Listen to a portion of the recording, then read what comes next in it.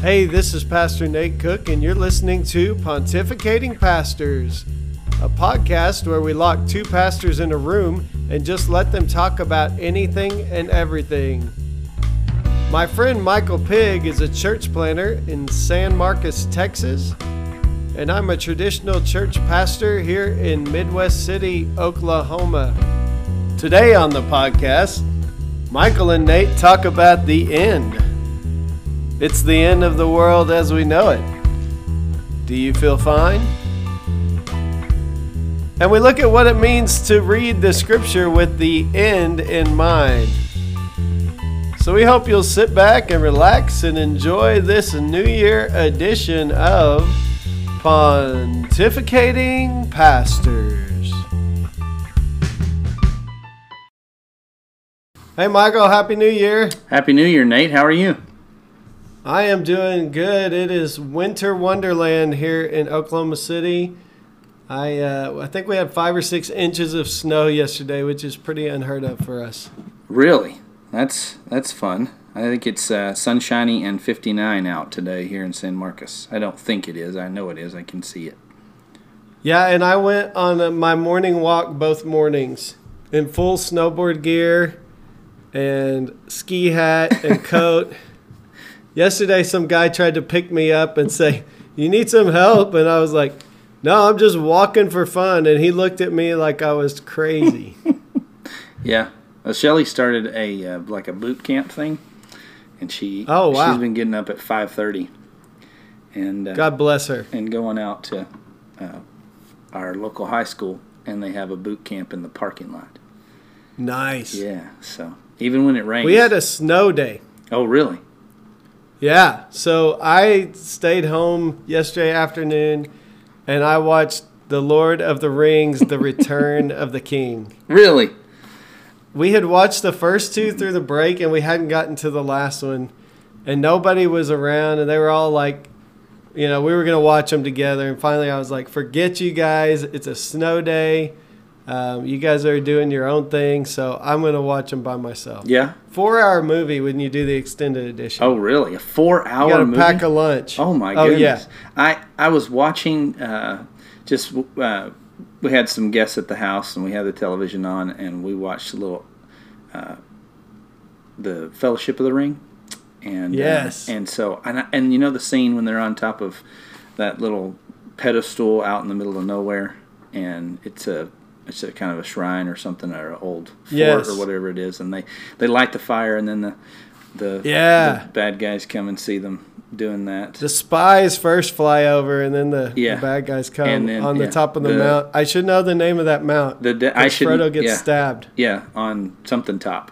I forget. Yeah. But and Withertop, I think. Weathertop, yeah. And then, Weathertop, there we go. And then the Nazgul come and yes. I wasn't going to use their proper names because I don't want to reveal too much of my dorkiness. How nerdy we are. Yeah. So that's okay. But they come, and I was watching as the king, who is Aragorn, who is at the time, you just know him as, the Dunedain Ranger from the north. You just know the Ranger. And so, but he starts fighting off the Nazgul. And part of me says, who is this Ranger that could fight off the Nazgul?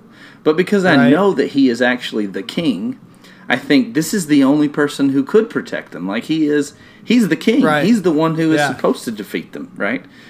In all. Dude, we could talk about this movie for the whole time. But it's interesting how whenever you know the end of the story, it changes the way you view the middle of the story.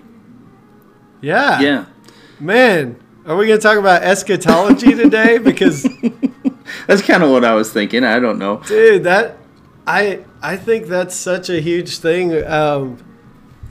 Because reading with the end in mind changes the way we would read all of Scripture. And, man, so many people think that the Bible's about the earth getting blown up in some kind of Armageddon, thanks to Tim LaHaye. No offense, but yeah, his fiction books became like extra biblical resources. Oh, yeah, they became doctrine, right? Yeah, almost canonized those suckers. We did.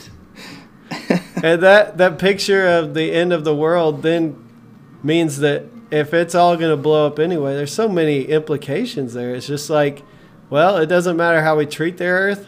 It doesn't matter how we live on the earth. It's all about getting whisked away to heaven somewhere, versus the idea that is in Revelation that we see that, Right. Behold, I make all things new. Right. Like I was thinking the other day, that if a day is like 1,000 years and 1,000 years is like a day, then we're only on Tuesday. So I don't know how long, maybe God said, well, I'm going to give it a week, a whole week. And I don't know. Well, and the other thing is I use that word eschatology, but any of our listeners that don't use words like eschatology, it just means the end stuff, like how it all ends. Yeah, the heat death of the universe or whatever. Yeah, I've been reading a book by Brian Zahn that I recommend to just about anybody. There's a couple parts of it, I like every book. I hope people know this. When we read people, it's like there's some things I'm like, yes, and there's other things I'm not so sure about that. So sure about that, yeah. I don't know if I go that far, but it's okay to disagree with people, I think. Sure. But in his book, he deals a lot with Revelation and how a bad reading of the end has really corrupted our whole understanding of the rest of Scripture. And he talks especially about this idea of the Lion of Judah that triumphs is not, the warring one. Although Lord of the Rings kind of gives that image too, so maybe there's an issue there. But it's the slaughtered lamb. Sure. And so, that big Revelation 5, where there's that scene where who is worthy to open the scroll? And it's no one can be found, and it's the slaughtered lamb. And he even talks about even when the horse comes and the white horse, and Jesus is riding the white horse, that there is blood stain there. And it's not the blood of his enemies as much as the blood of the cross. And he talks about the thing that's piercing is not Jesus with like some kind of weapon, but it's the word of God. And so anyway, there's so much it's there. Metaphorical. It's interesting to see how we, within that context, the whole lion and the lamb, we tend to, sing lots of songs about who can stand against us and those kind of things. When it's the lamb that was slaughtered that brings salvation. And so it's such a difficult metaphor because, we don't want to hear that. No, we don't want to hear it. Or if we sing it, we talk about it as though he did some kind of magic trick there. Yeah. That was his alone to do.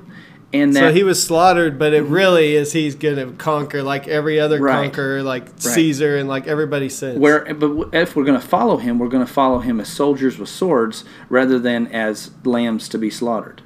Yeah, and Peter found out about that when he tried to cut Malchus' ear off. Oh, yeah. About what it meant to be a soldier with a sword. Yeah. Those who live by the sword will die by the sword. Put that down. Put that down, Peter.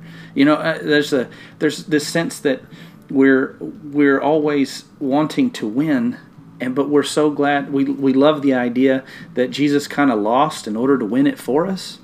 But then we don't understand it to be his disciple. That was his instruction: is go make disciples. Well, if you're making a disciple of Jesus understands that we are to be lambs for the slaughter, and that's what to lay down our lives. Yeah, that's what highlights evil. Right? It exposes evil for what it was. It exposes wickedness for what it is when the innocent lay down their lives. I'm just thinking of, and I'm going to spoiler alert for anybody who hasn't seen Lord of the Rings or Harry Potter. I watched both of those over break. That's a lot of movie watching. Let me just tell you. Oh yeah. But it's interesting. I was thinking about this just yesterday. How in both of those big trilogy movies, I know Tolkien kind of had some faith in the background and all that, but there is a necessity for someone to lay down their life. Well, it's in every story. I mean, you do The Matrix. Yeah. You talk about The Matrix. You talk about every big trilogy. Somehow, the Star Wars story became all a redemption story. Every story becomes about somebody. I'm wondering in Avengers. Well, even Avengers Darth Vader. Endgame. Avengers Endgame. Who's going to have to lay down their life? Is it Captain America? Is it who's going to lay down their life there? Well, we don't really. Our ego doesn't like to hear that because it means in order to really, to find real life, we have to lose it, like Jesus says. And that love ultimately, if love is ultimately the truest thing in the universe, love ultimately is always sacrificial. Sure. Like, yeah. There's no other love other than suffering love because you're looking out for the other. Right. So I think if we could really get that point that what Christ calls us to is ultimately love, which ultimately looks a lot like laying down your life for the sake of other people. It makes that story in the New Testament in Acts about Simon wanting to buy the gift. I remember Simon wanted to buy the gift, and they were so offended. Yeah, let's co-opt it. Yeah, we're so offended by the idea that you would buy the gift. You can't buy the gift. The gift comes to you. The gift is to be serving. It's supposed to serve the kingdom. It's not supposed to be self-serving. And we get all offended by that. But then when we pray, we probably are praying in a lot of ways, oh, God, you're so great, because we're trying to flatter him and butter him up so that then we can ask him for what we want. You know, I mean, we do this kind of thing. Well, and also, if God's on our side and God is the white horse one. Sure. Then we're going to win. Yeah. And we'd love to win. We want to win. And that's where my competitive nature betrays my theological. Man, oh, yeah. I was watching Texas football, and like this week, you know, they had a victory, and I'm going crazy, and I'm like, dude, I am uber competitive. I play games with my family, and I want to win. Mm-hmm. Like, and it's like there's no talk of laying down anything at that point. Yes, I went to a basketball game at Texas State last night and watched. Did you? Yeah, I watched Mason. Did you get to see Mason play? Mason Harrell got in the game several times. Hooping? He did a good job. He took a charge in a real important momentum exchange. And he played good defense. He had a lot of energy. He could fight. He can fight out of a press. He's incredible when dude is amazing. When he has to fight out of a hard press, I'm amazed at how he finds space to make a good pass out of those kind of situations. Yeah. But anyway, he played. For those of you who don't know, Mason played with my boys at Carl Albert. Now is at Texas State, and I'm going to make a trip down there to come see him play before this season's over, so that may be pretty quick here. Yeah. I may have to get on the horse. I'm looking forward to it. You can stay at the Pig Hotel. But I might bring one of your former students, Pastor Brent Green. Hey, you can bring Brent down here anytime. I love that guy. So anyway, you're at the game. So, I mean, it's just funny, though, to watch people that you've seen in other settings. And, you know, like me, like you've been in a meeting with them, you know, like school officials or people like that. And you've been in a meeting with them and you've seen them act very dignified and, you know, hold it together and deal with very tense situations without raising their voice or, you know, just matter of fact and deal with it in very polite and you know, just well-mannered ways. And then you see them at a basketball game and they act like a lunatic when there's a questionable foul. They're like screaming. This is me. This is my wife. Is that how they, I've been there. My wife. I've seen you guys. talk to the refs. I thought sometimes, we are going to get us kicked out. You thought that my sanctification was in question? Oh, well, no. From time to time? No, I just don't worry about that. I've thought that before about myself. I think people act passionately when they're put in passionate situations. And it's why they put themselves in those situations is because maybe there's some inhibitions that are free to be released in this scenario that aren't free to be released in other scenarios. So I'm usually pretty inhibited if you've been around me much. Are you now? Yeah, No, I think no. our listeners have probably heard you say some things that they were like, I can't believe he said that. Matter of fact, some of them realize that I don't have any inhibitions, and I don't know. I don't want to see myself ever drunk. I'll just say that because it's probably not a safe thing. I know we've had some waiters at Chili's and stuff that thought we were all hammered, and we're just having a good time. Oh yeah, it's just like yeah. Guaranteed. There's no way. There's no way these people can have this much fun without a little alcoholic lubrication. But that's not true for us. I think you meant have a good time. Social lubrication. Yeah. I don't know what that meant.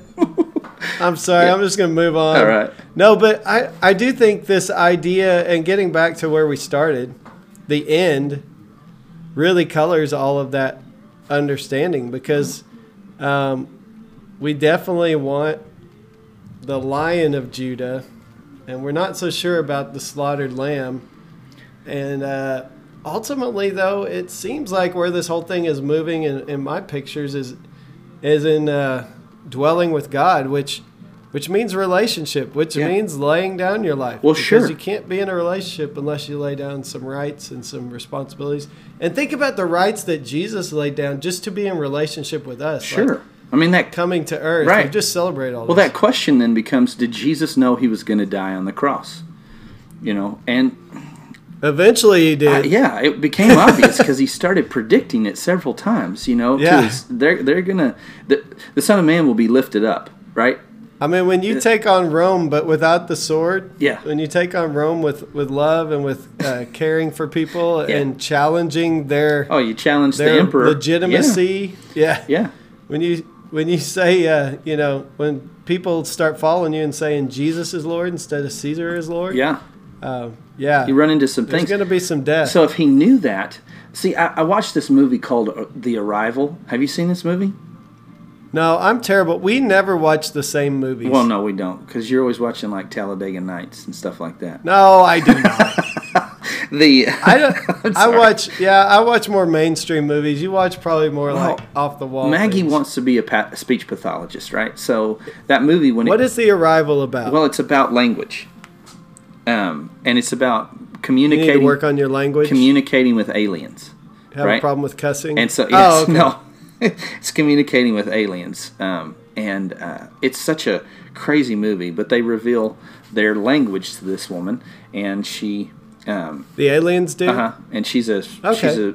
she's a communicator, and she's a linguist, and she teaches at a university, and the Army calls her in to communicate with these aliens because she's one of the best, and whatever, and then you see that as she learns their language, she begins to think the way they think. It alters her consciousness. Well, all of their sentence structure is in a circle, like their language is a circle. And the gap in the circle is an opportunity for the next person to speak, right? Gotcha. So I fill the circle with my answer, right? Here's the question, or here's the statement, and here's your you can make your contribution. I'm not sure exactly. They don't go into it real deep, but as you're watching it, you sort of infer some things, and you realize that time for them is not linear because of their language.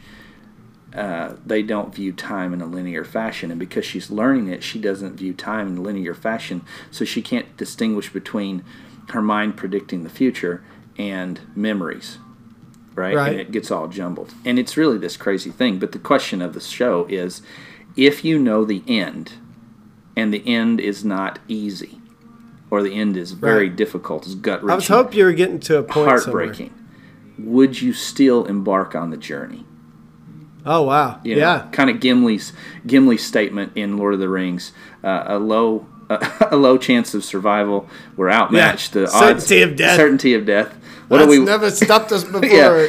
What are we waiting for? That's so like I was saying something. So Jesus, he puts down his riches and glory, and knowing the end, and that's the question: did he know the end?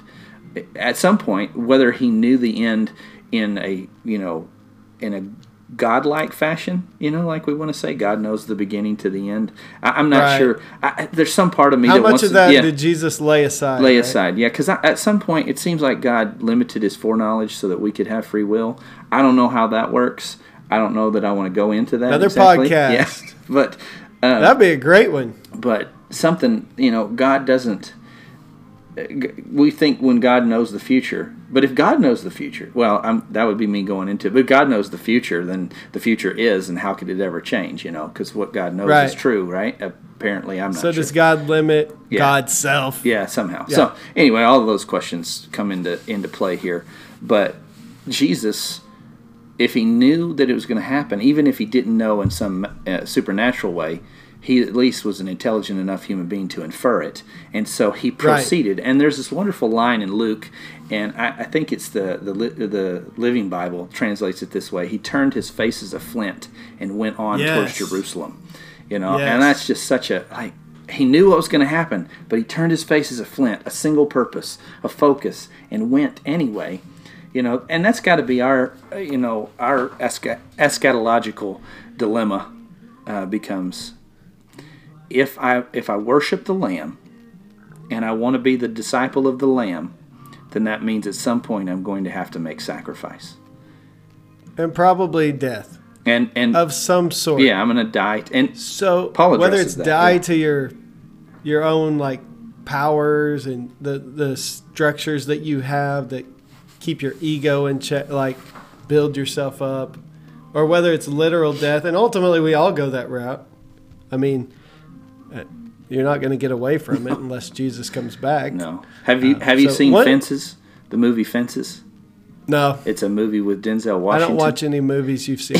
It's a movie with Denzel Washington where he's building a fence in the backyard, and he's this mean father to his teenage boy, and he makes him help him build the fence, and it's just this tense drama the whole time. And but he picks up the baseball bat and he threatens death. He says, "Come on, death, I'm ready for you." You know, it's just right. Yeah.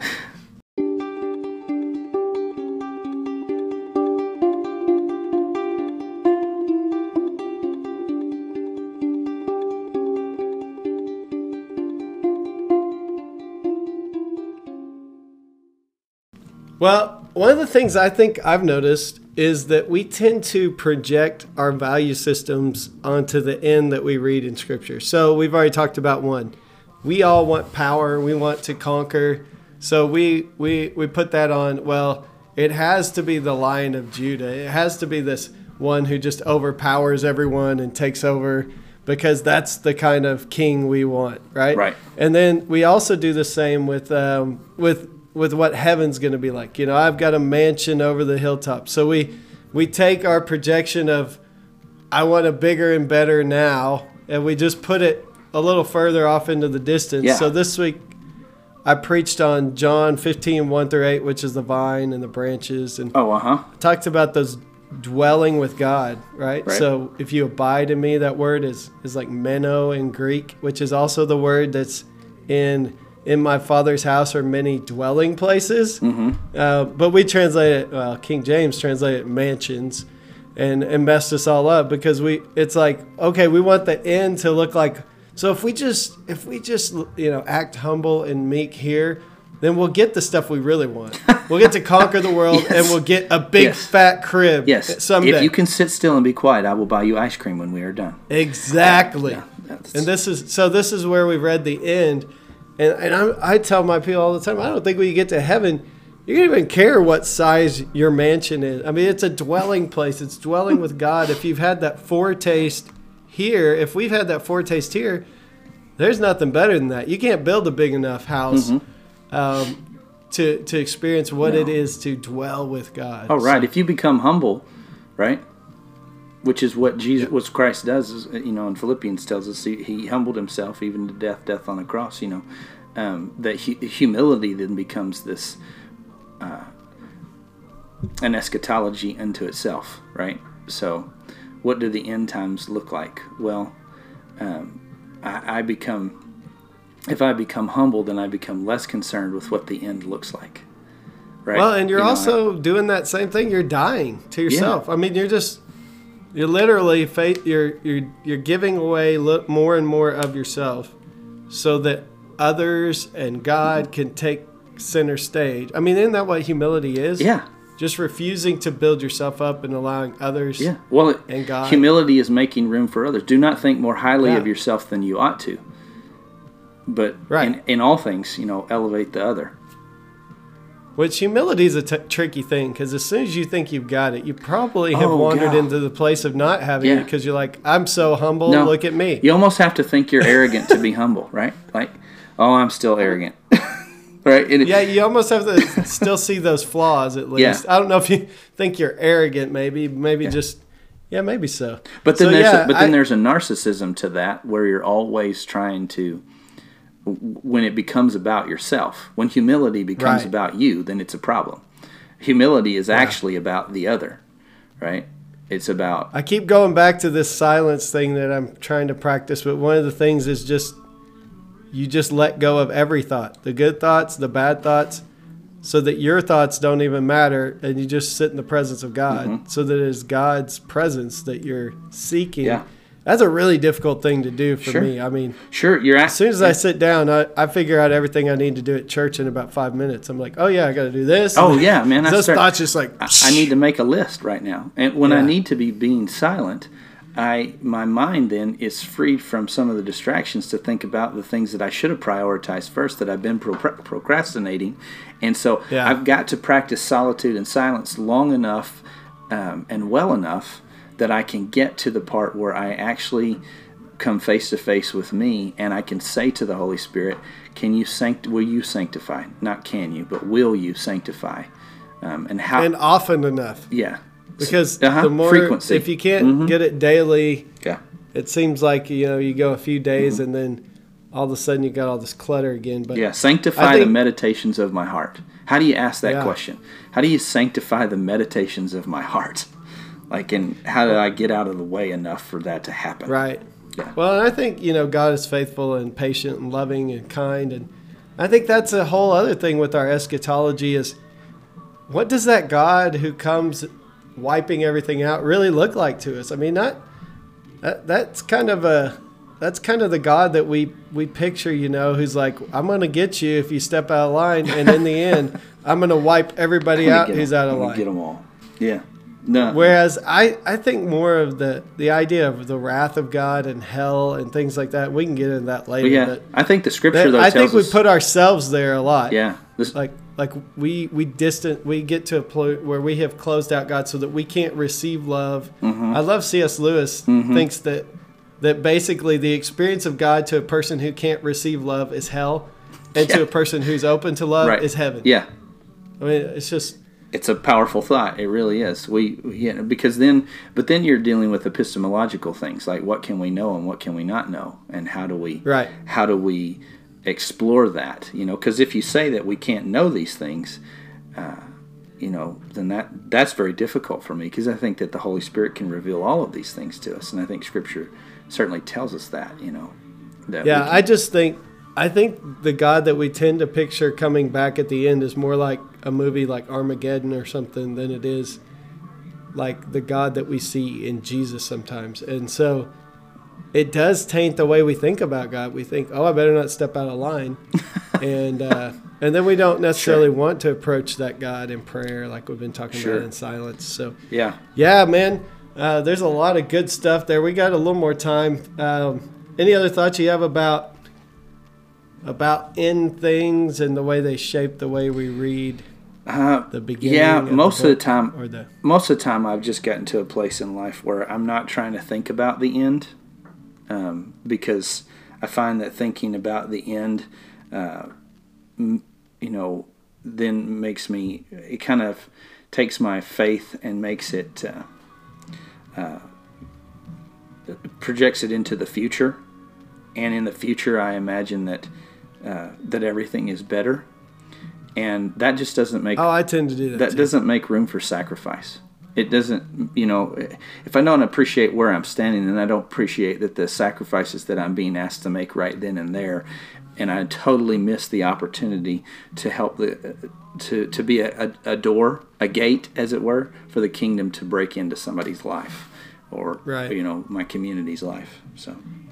I do think, though, that there has to be a sense when we know the end is that Christ is making all things new, and that's already begun. Sure. There is a sense of peace that comes with that, where, as I think we were talking about before we actually got on air, where we're not just constantly offended, or we're not just constantly thinking that we have to fix the world. We realize that we're just part of something that's much bigger. Mm-hmm. And so the person that God puts in front of us, or the nudge on the shoulder that God gives us to step out somewhere, those are the things we're responsible for. Sure. But we're not responsible for the entire globe. And I think there's hope in that, because a lot of Christians live thinking the world is going to hell in a handbasket. Yeah. There's not really a lot of hope for the future. Yeah, Jesus' response to hell in a handbasket theology is over my dead body. Yeah. Amen. Yeah. So and then he raises from the dead. So he doesn't stay dead. Yeah. He obviously doesn't think it. And so redemption and restoration are continuing on.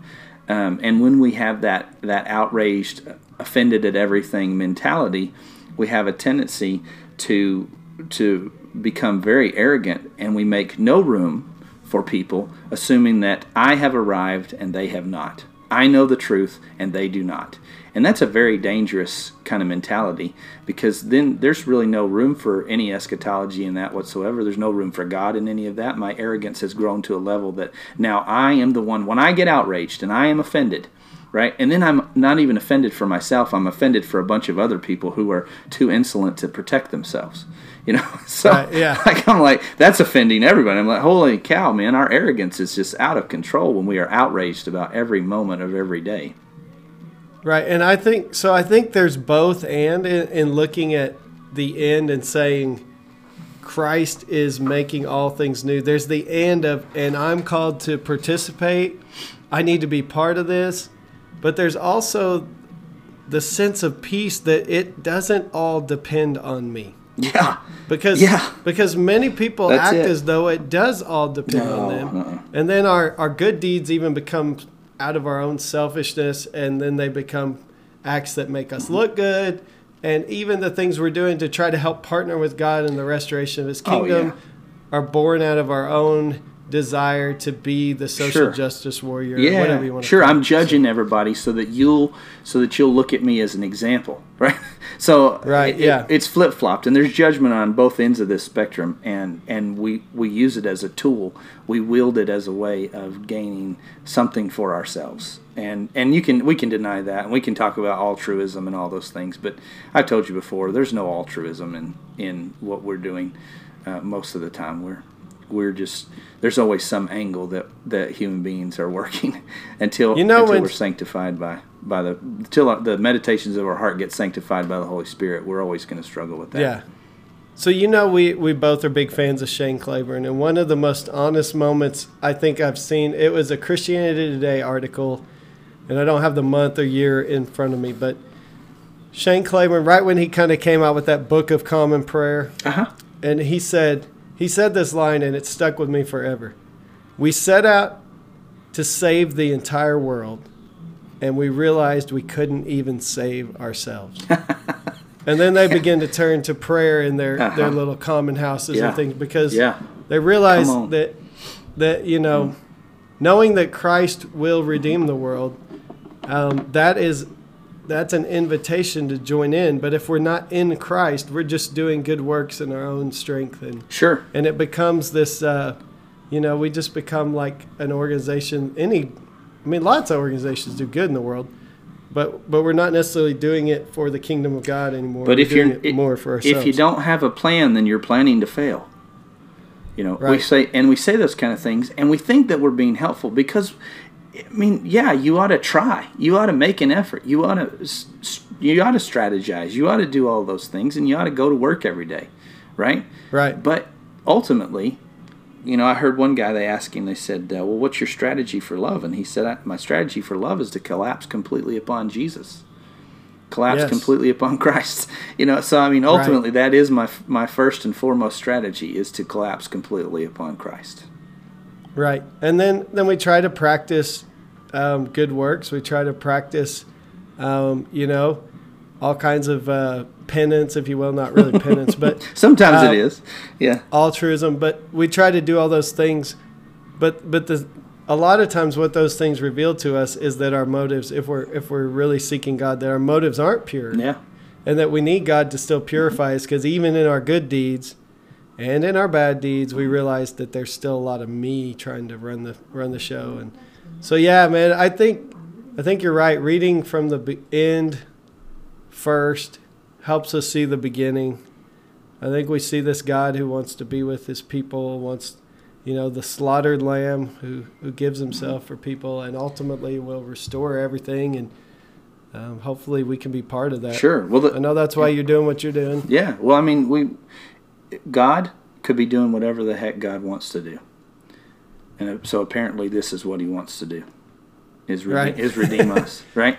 And He wants to join in and partner with us. That's crazy. I think probably it might make Him happier if He didn't have to redeem us, if we could just be in relationship, because that seems to be what the plan was from the beginning, just to walk with us in the cool of the evening and enjoy our company. But, that didn't happen. But he's in it for the long haul, apparently. He's in it to the end. Yeah.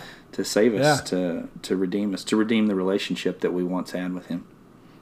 One of my favorite images is the painting of the three visitors. Have you seen that?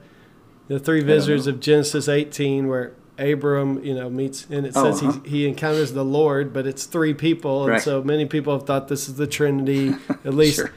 At least we read back into it kind of like it's the Trinity. Mm-hmm. And so there's this painting of the three visitors, and it's got like in the middle of the table there's this loaf of bread, I think it is, or the cup, I can't remember.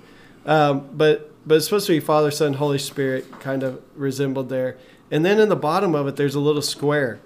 And in every replica of this painting, there's been this square. And I was reading, I think it was Richard Rohr that said, oh, yeah. There's a legend that square was a mirror. Yeah. So you could look at yourself and realize that you've been given an invitation into the Trinity, into the circle dance, if you will. You've been asked to join in. And right. Man, ultimately everything we do then flows out of that. And that's really where I'm at this new year. I wrote on my Facebook, may our disciplines be not an obligation, but an invitation. Yes, absolutely. So that as we dwell with God, then we become those people who are being redeemed. Mm-hmm. And then we have a better chance of actually doing the things God has called us to do. Sure. It makes you, it satisfies more to know that I thought I was on this path to accomplish this thing. But really, God put me on that path to accomplish this thing because of the 97 things that I would accomplish on the way.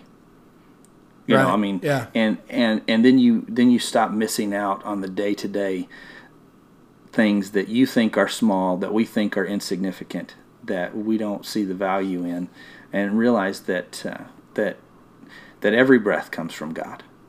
And then if every breath comes from God and every breath can be sanctified, then the journey really is the beautiful part of this. And so the destination is it's not irrelevant, but it certainly doesn't dictate to us how we're going to proceed. Like if I know it's going to be hard, Jesus knew there was going to be a cross, but he turned his face as a flint. I think that's where we're invited to do is, will you embark on this journey even if you know that it's not going to be the easiest thing you've ever done? And even our transformation, because ultimately there's a death to self there. Mm-hmm. It's not easy. No. One of the things, that I think is, what you were talking about, that journey, I think for most people it's much easier to talk about big issues than to simply just love the person in front of me. Yeah. Because the person in front of me, I'm going to have to sacrifice to love. Oh, yeah. I can go on social media and I can talk about all the problems in the world all day long and never have to do a dadgum thing about it. Right.